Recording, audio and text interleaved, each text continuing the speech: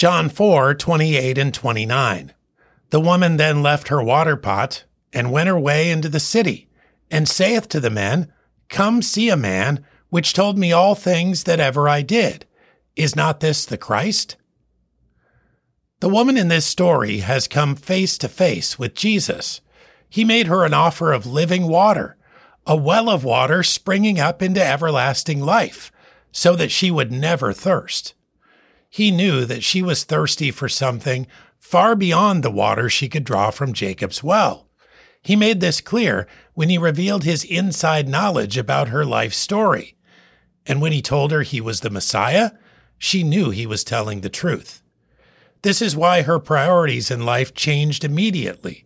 Leaving her water pot behind, she made haste to inform others, asking a question that she had already answered herself.